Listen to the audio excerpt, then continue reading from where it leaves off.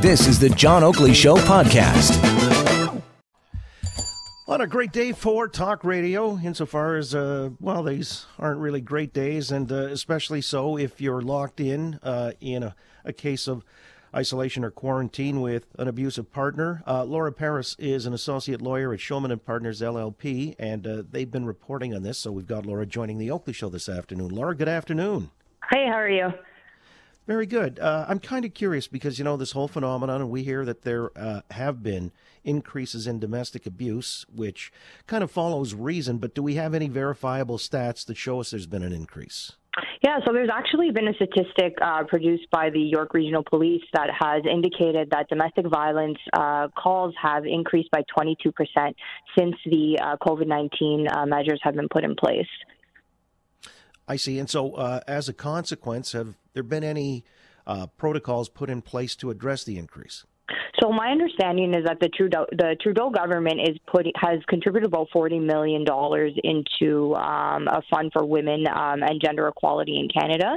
And the purpose of this is to allow the provinces to invest more resources into ensuring that there are sufficient shelters and additional resources available for people who are facing domestic violence at this time. What you will find is that even in regular times, sometimes we do see, when we're not in the middle of a pandemic, you do see a shortage in women's or men's availability to shelters. So it seems as though this relief fund that has been put in place by Trudeau is going to address this issue specifically. I've also read that like hotels and et cetera are trying to be used and converted for these purposes exactly.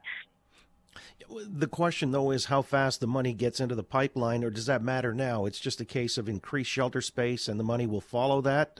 How is this working?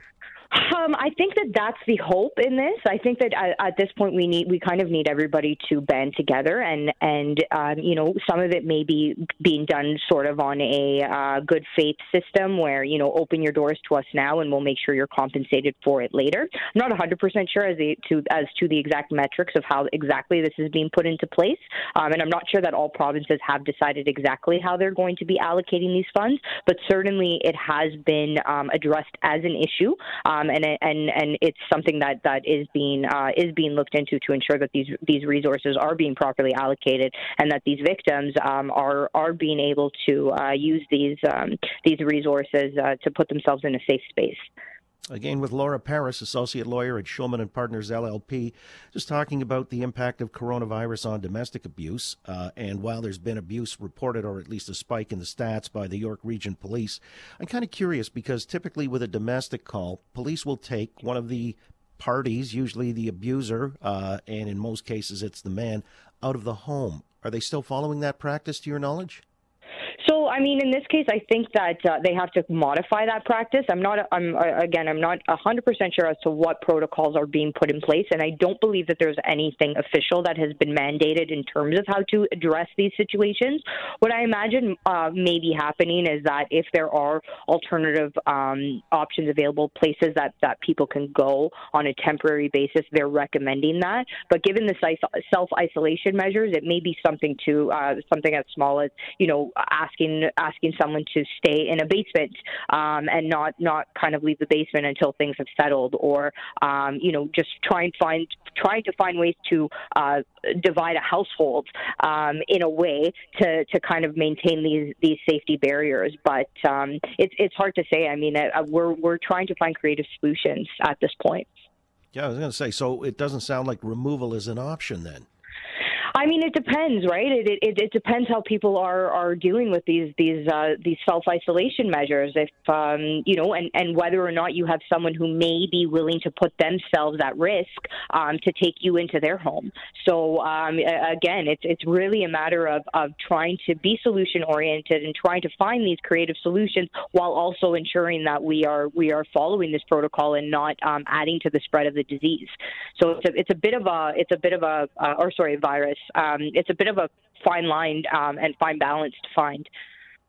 Yeah, I've even heard stories of, warring couples or divorcing couple having to maintain the domicile and still be in close proximity to one another because there's no other option. Now, absolutely.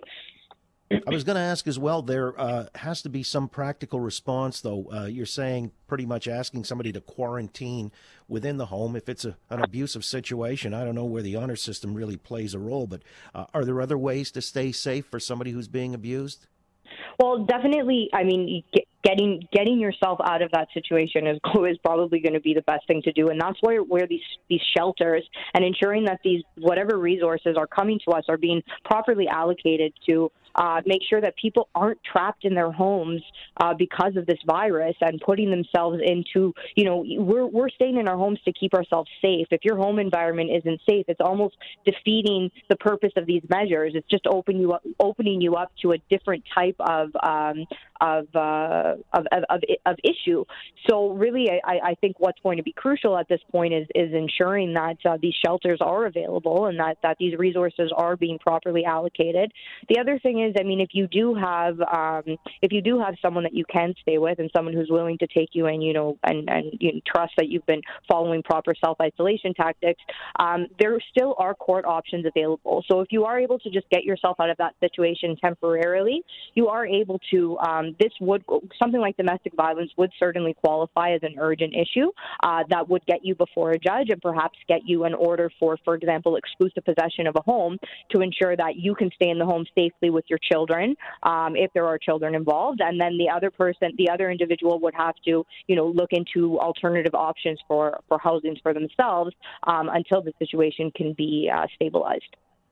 Yeah, and we're hoping there are enough resources for hotline response. I even hear in France, for example, pharmacists, if you've gone to the drugstore, there's a code word that you can use to say you're in a domestic abuse situation, and then whatever response kicks in from that point. So these are all practical considerations in an extraordinary time. Laura, I want to thank you very much for giving us an overview of where the situation rests with the impact of coronavirus on domestic abuse. Stay safe, Thank you stay so healthy. much. You got Thank it, Laura you. Paris. Yep, associate lawyer at Shulman Partners LLP.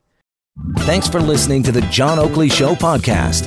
Be sure to rate, review, and subscribe for free at Apple Podcasts, Google Podcasts, and anywhere else you get your on-demand audio.